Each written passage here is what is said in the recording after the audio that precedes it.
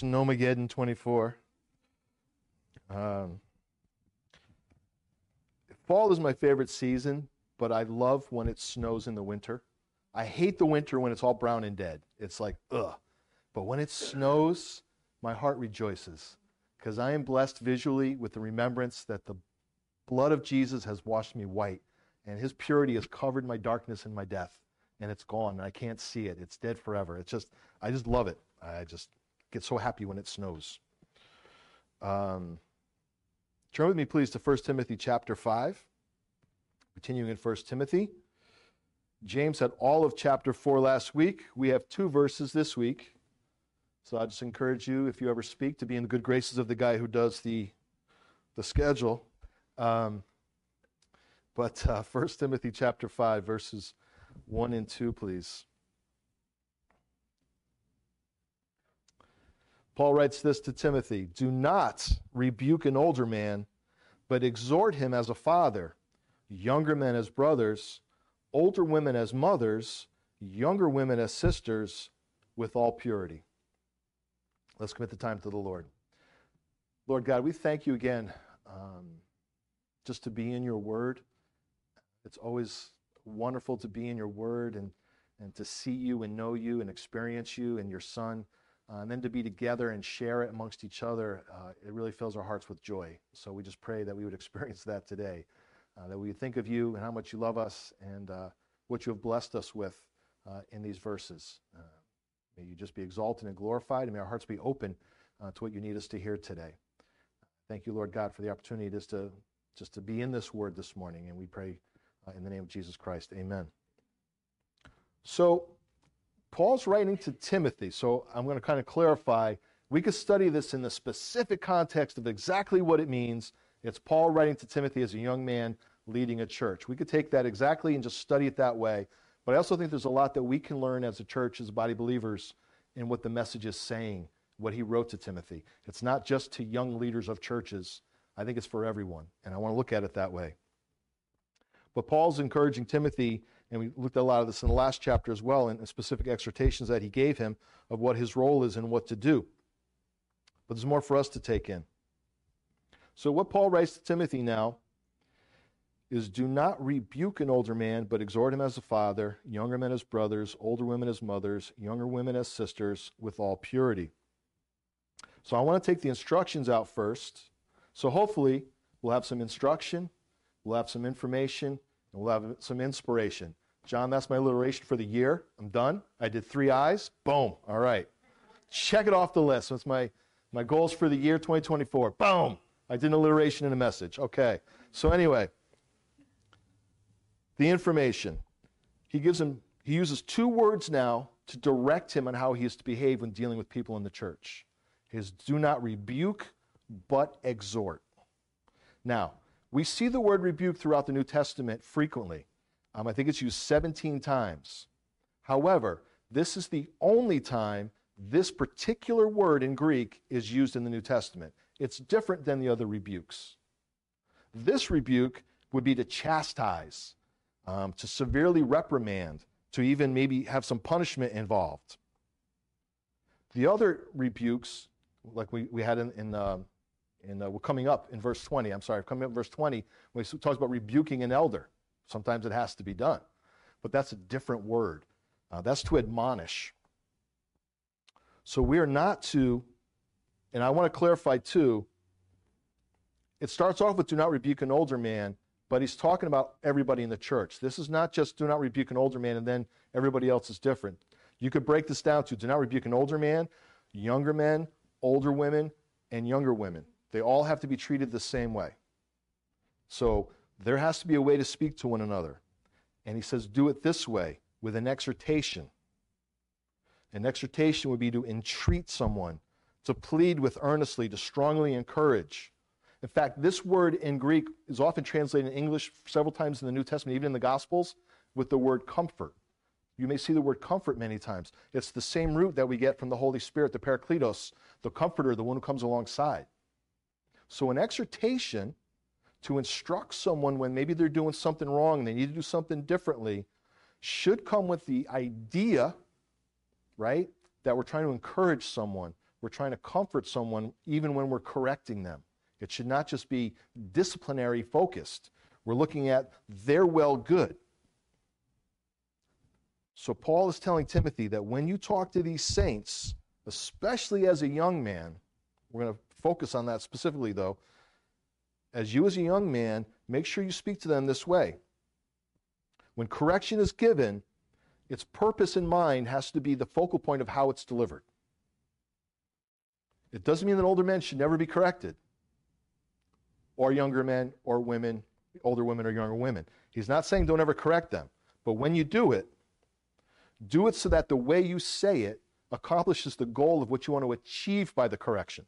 You can't just exhort someone with a disciplinary tone, like a rebuke, because they're going to respond emotionally and lose what you're trying to teach them. Everyone needs to be taught in a way that the message gets through. That's why we call it an exhortation. Otherwise, emotions get in the way. Our emotions can get in the way when we're trying to say something, and then their emotions get in the way when they need to hear it, and it doesn't come through. So it's very important that the proper way of speaking is done to achieve the purpose that needs to be done. So there needs to be correction. Paul's telling him that, but he's telling him the correct way to do it and avoid the wrong way. God bless you. And avoiding the wrong way, because you're going to get the wrong response and you're going to get the wrong outcome, especially depending on your audience. Colossians 4:6 reminds us, let your speech always be with grace, seasoned with salt, that you may know how ought to answer each one. The idea behind exhortation is, I love you so much, I care about the mistake you're making because it's not good for you, or it's hurting the church or someone else, so I want to correct you, right? That's the root of it, the cause of it. So if it's done in a way that contradicts that, is there really love behind it? That's the idea that always has to be behind any kind of exhortation. I'm saying something that you need to hear that you may not want to hear, but because I love you so much, I'm going to say it. But if I love you enough to say it, I need to make sure I say it so that it's palatable, so that you want to hear it. You want to hear what I'm saying. And this is across the board for all the saints. An exhortation should inspire, not discourage. When an exhortation is done, the person who heard it should feel like, yeah, you know what, that's true. I needed to hear that. Thank you for telling me that. Thank you for the courage it took to say something like that, because I know it probably wasn't easy. If it's delivered the right way, that's the way it should be received. Now, if the other person has a heart issue, you can't control that. But if we deliver it the right way, then that's the way it should be received. Back in chapter 4, as part of his exhortation to Timothy, in verse 12, Paul wrote, let no one despise your youth, but be an example to the believers in word, in conduct, in love, in spirit, in faith, in purity. So when Timothy does these exhortations, he also has to keep in mind that he's setting an example to everybody else in the church on how to do this. When we talk to each other, when we correct each other, when we encourage each other, we're also inspiring and affecting future communication and relationships in the body. So we have to keep that in mind too. Be an example. How I talk to you should encourage you in how you talk to others, right? And the body gets healthier and stronger because of the way we're treating each other. Not harshness upon harshness. Well, I was treated harshly, so I'm going to be harsh. Now, hopefully, if you're ever treated harshly, you say, I don't ever want to treat anybody like that, so I'll be different. That's the way we should be in Christ. But we have emotions and we're human beings. So the encouragement here between rebuke and exhortation is to inspire, to encourage, to build up, even when it's a hard correction. Everyone needs to hear it. Excuse me. And now, who are the audiences for this? First, he talks about the older men and exhort him as a father. Do not rebuke your father. I don't know about you, but I didn't ever try that. I saw what happened to my brother when he did, so I was like, lesson learned. I don't need to learn that one. But if we view the older men in the assembly, the mature men, in a fatherly way, they should get a respect. They should be treated with the respect that they deserve based on their age. They should be treated with dignity.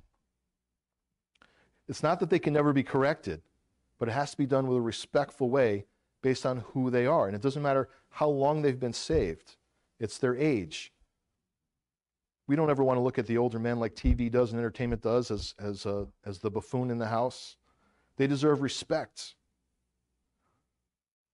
So as I get older, man, I so appreciate the mature saints who were around when I was young and how they treated me and what I didn't realize was happening at the time and the patience they showed me.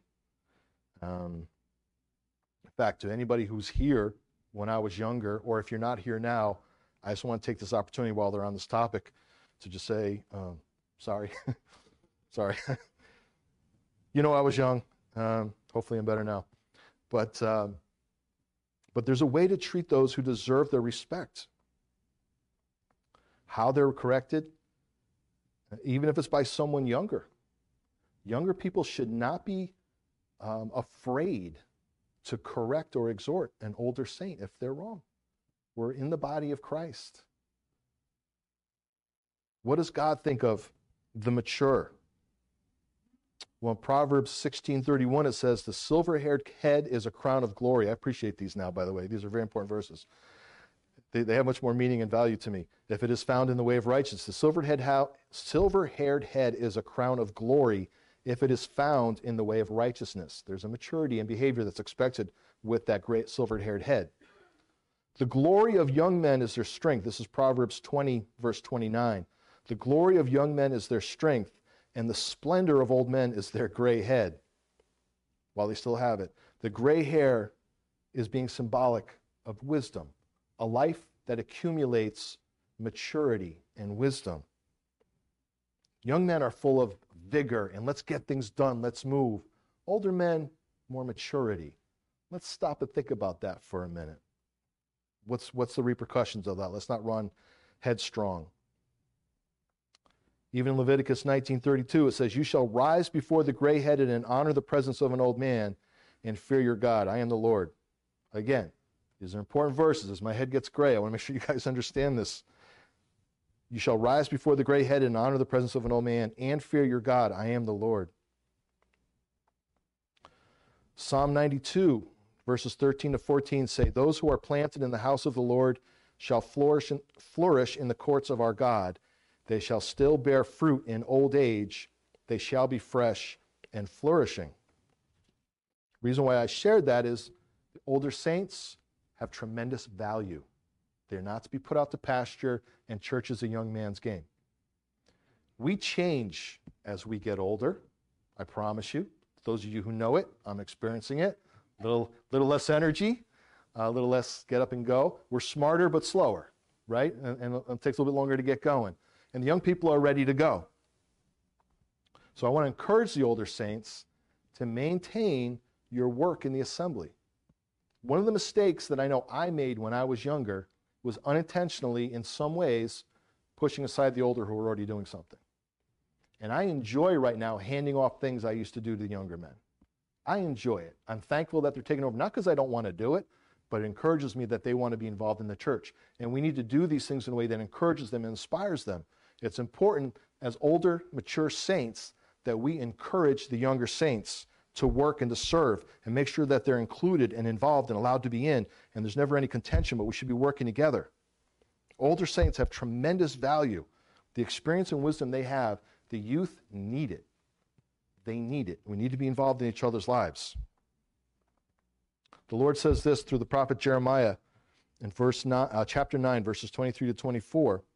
Let not the wise man glory in his wisdom. Let not the mighty man glory in his might, nor let the rich man glory in his riches, but let him who glories glory in this, that he understands and knows me, that I am the Lord, exercising loving kindness, judgment, and righteousness in the earth.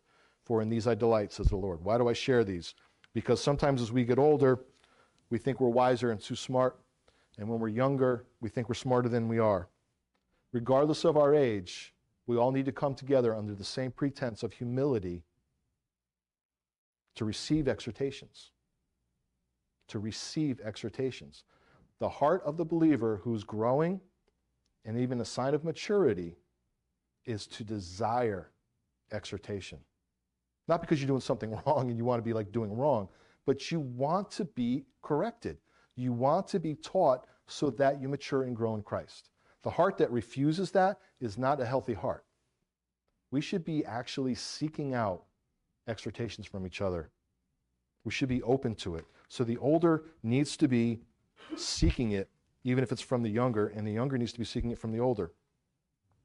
And he calls the older men, exhort him as a father. So now we're going to kind of look as we go through this beautiful picture of the words to describe the saints that Paul uses. Father, brother, mother, sister. We're talking about a family. We're talking about a family. So older men, if you're going to be considered a fatherly figure in the assembly, you have a fatherly responsibility. You need to be an example. You need to be teaching. You need to be encouraging. You need to be training the younger. You need to show an interest in them. It's a big role of a father. Show an interest in the youth and be available to them. Being someone in testimony that a younger person would want to be and wants to go to for your wisdom and your biblical knowledge. That's a fatherly role of older men in the church. In Titus, chapter 2, verses 1 and 2, Paul wrote to Titus, "But as for you, speak the things which are proper for sound doctrine, that the older men be sober, reverent, temperate, sound in faith, in love, in patience." The examples, the older saints. Now, this is true of men and women. Sometimes men are specified and women are specified. But there are certain character traits that I think we should all say, I want that and I need that and I'm responsible for that. Be sober, reverent, temperate, even tempered, sound in faith, in love, in patience with the younger people. And so the question would be, are you willing to be corrected by a younger saint? Doesn't have to be in leadership. Just someone who is younger. Are you willing to be corrected? Are you open to it? Then Paul moves on to the younger men. Treat younger men as brothers. I'm going to say not real brothers, because I think we can do better than that. We could be better than that. And I thought of this. I just wanted to share with you all this morning. I don't know why this came to my mind. I had a conversation with somebody a few weeks ago about this. It came up. So when I was looking at this concept of being brothers, this came up to my mind.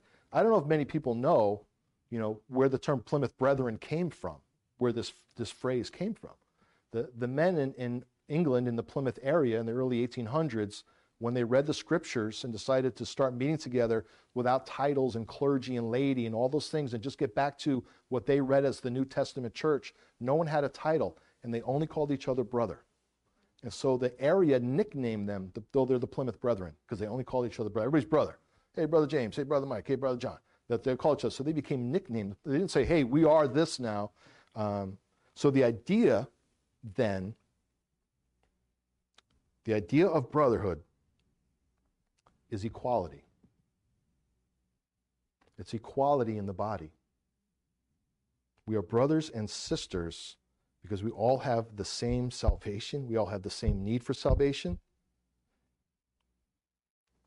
In humility, we need to treat each other with equality and remember that there is no hierarchy in the body of God. There are roles, but there is equality. Everyone needs to be treated with esteem. Esteem. Every person that's a brother or sister in Christ needs to be treated as someone that Christ died for. I exalt God. He died for me, and I spend my time in my personal worship, and I exalt God for all he's done for me. But when I encounter you, I think of you as my brother or my sister in Christ, my thought for you should be, you are the one that Christ died for. Aren't you precious? Aren't you precious? You can say, yes, I am. Aren't you precious? Am I? All right, thank you. All right, good. Okay, just checking. Love you, Xavier. Precious, not the word that was always used, but I'll take it. So here's the challenge now when we talk about older and younger working together that I also want to relate to as we kind of looked at these two different age groups. When youth and knowledge are married together before maturity and experience, and arrogance can develop. And that's why exhortation needs to be given to young men.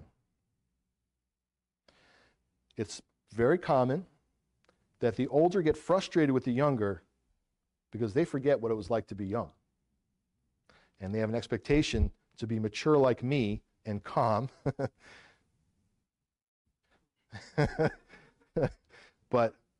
But we forget what it was like to be young and energetic and just want to get things done, get out of the way.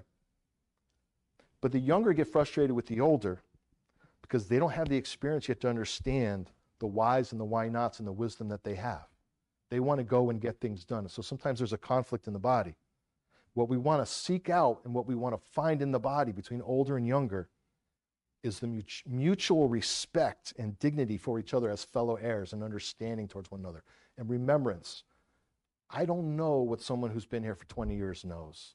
And I need to treat them as like a fatherly figure or a motherly figure to teach me what they know. I need to be humble before them. And I need to remember that the young, God bless them, man, they want to get things done. And I don't want to stand in the way. I want to encourage. I want to encourage and enable and empower. The young need to go to the older for wisdom. The older need to be available to the younger to provide their wisdom. Through this, we can work together and accomplish great things for Christ. Next in the family, Paul tells him to look at older women as mothers. Older women are to be treated in a motherly way with the respect and dignity that you would treat your mother.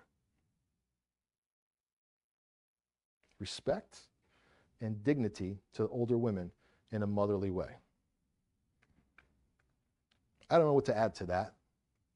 I thought long and hard of how to expand on that. I don't know how to say it any cleaner and more in-depth than that. The older women are an incredible value to this assembly, what they do here.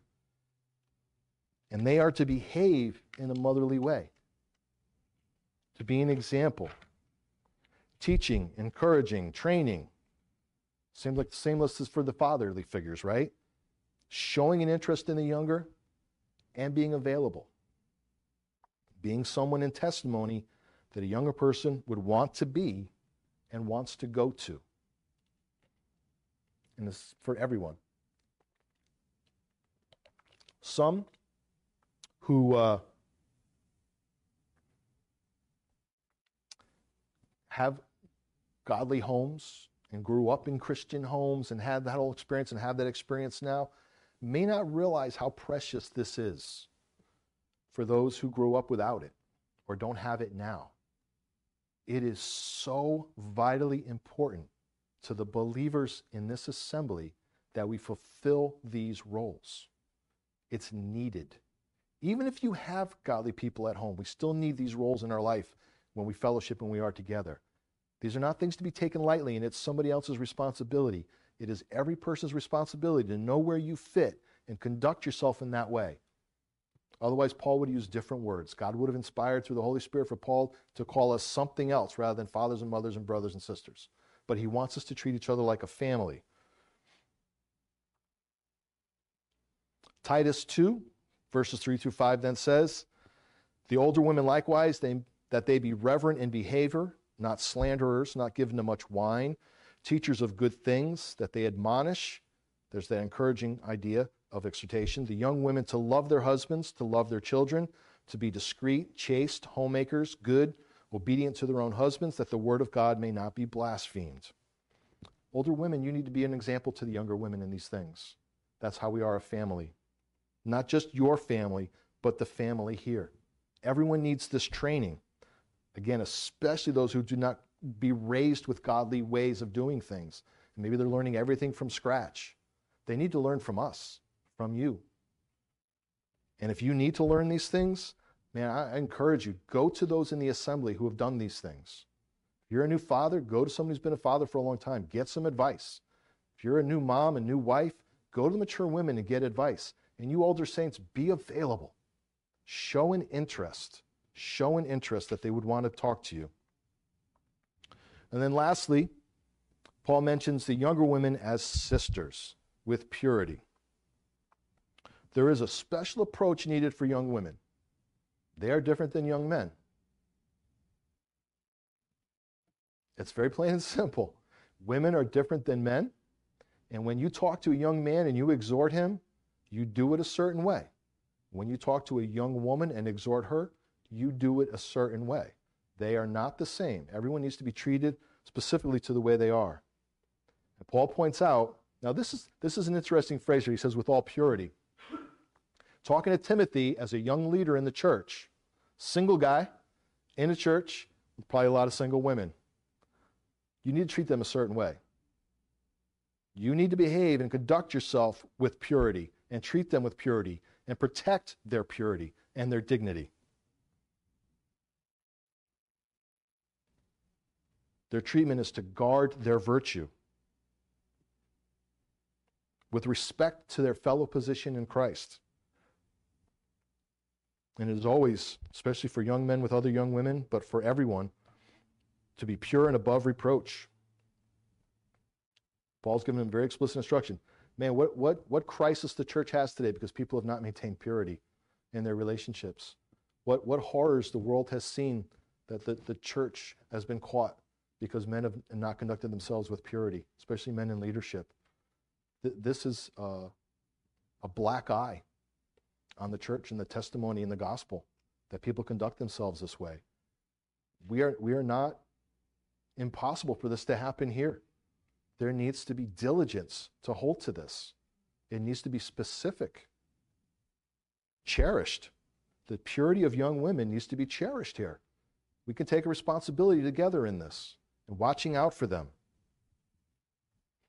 So, examining Paul's teaching, this is the clearest and straightest language that in God's perspective, the local assembly is a family. And I have some notes that I don't know what they mean, so I'm going to turn the page. All right. John loves when I do that. So what's Christ's view on the family? Does Christ have the view that his body is a family? Well, look what he says in Mark 12. If you want to turn there, you can. Matthew.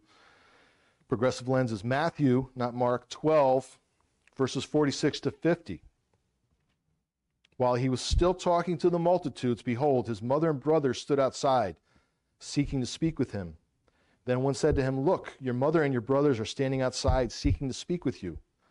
But he answered and said to the one who told him, who is my mother and who are my brothers? And he stretched out his hand toward his disciples and said, here are my mother and my brothers. For whoever does the will of my Father in heaven is my brother and sister and mother. If that qualifies as Christ's view of the body, why or how can ours be any different? This is my family. This is my family.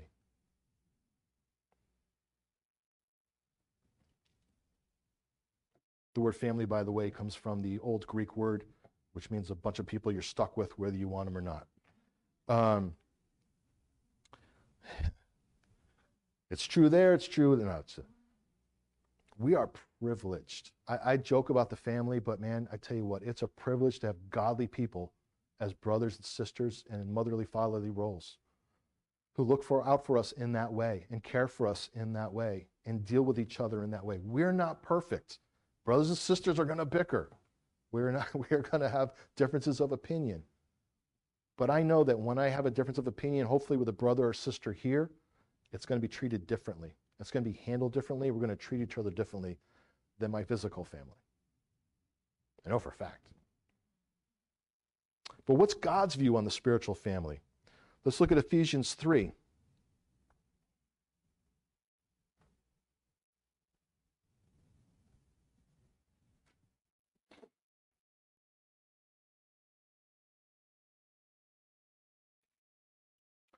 Ephesians chapter 3, verse 14. For this reason I bow my knees to the Father of our Lord Jesus Christ, from whom the whole family in heaven and earth is named, that he would grant you, according to the riches of his glory, to be strengthened with might through his Spirit in the inner man, that Christ may dwell in your hearts through faith, that you, being rooted and grounded in love, may be able to comprehend with all the saints what is the width and length and depth and height, to know the love of Christ, which passes knowledge, that you may be filled with all the fullness of God. The Father of our Lord Jesus Christ, from whom the whole family in heaven and earth is named. We are his children. We have one Father. And we know this because we are rooted in love. Love from the Father, love from the Lord Jesus Christ, and love for one another. We are rooted in love, because love bears all things, believes all things, and hopes all things, but love never fails. That's the family of God. That is the family of God that we belong to.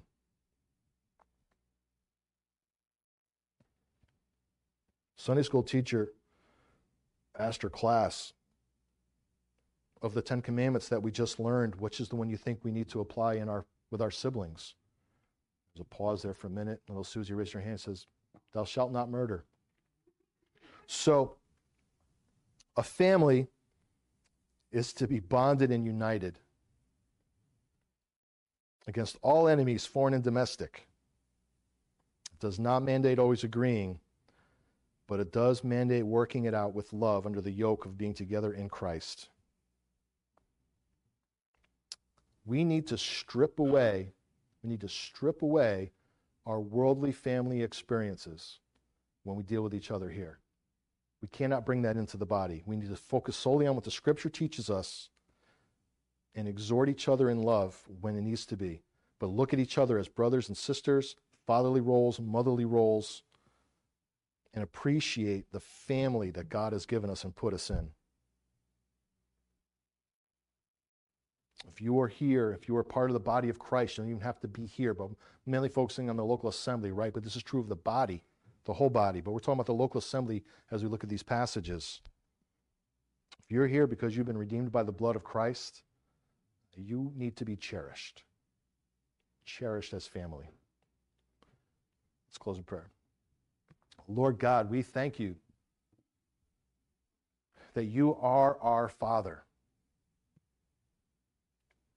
What an amazing, breathtaking thought to consider that the God of heaven and earth, the eternal one and the creator of all things, is our Father. The one we can cry out to, the one we can cuddle up to, the one we can seek, the one who desires to give us every heavenly blessing, who has made us his for eternity at a great cost. So we remember the cost that was paid for us to be yours. As we remember the sacrifice of our Lord Jesus Christ, Father, we're thankful for each and every person that is yours. Every brother and sister that we have here in the body of Christ. And may we remember that that is who we are to one another. Those to be loved and cherished and watched out for, encouraged and nurtured, but also exhorted when it needs to be done. But when it has to be done, Father, help us to do it in love, with encouragement and an inspiration for those who need correction, that they would grow and desire to be different and changed as we need to be. We all need it. Lord, none of us is above this. Paul did not tell Timothy that you don't need to exhort certain people. He covered the whole body. The whole family needs exhortation, and we are true of that. So let us be humble before you, Lord, when we need to be exhorted. But we thank you just to be a body, but more importantly, to be a family. Lord, I thank you for each and every one here in the family of Branford Bible Chapel. And we just pray you be glorified as we love one another. I thank you in Jesus' name. Amen. We're going to have corporate prayer. All right, we're going to have corporate prayer about 15 minutes. And then we'll pray. Joe will close after about 15 minutes. Sound good? Unless you already picked somebody.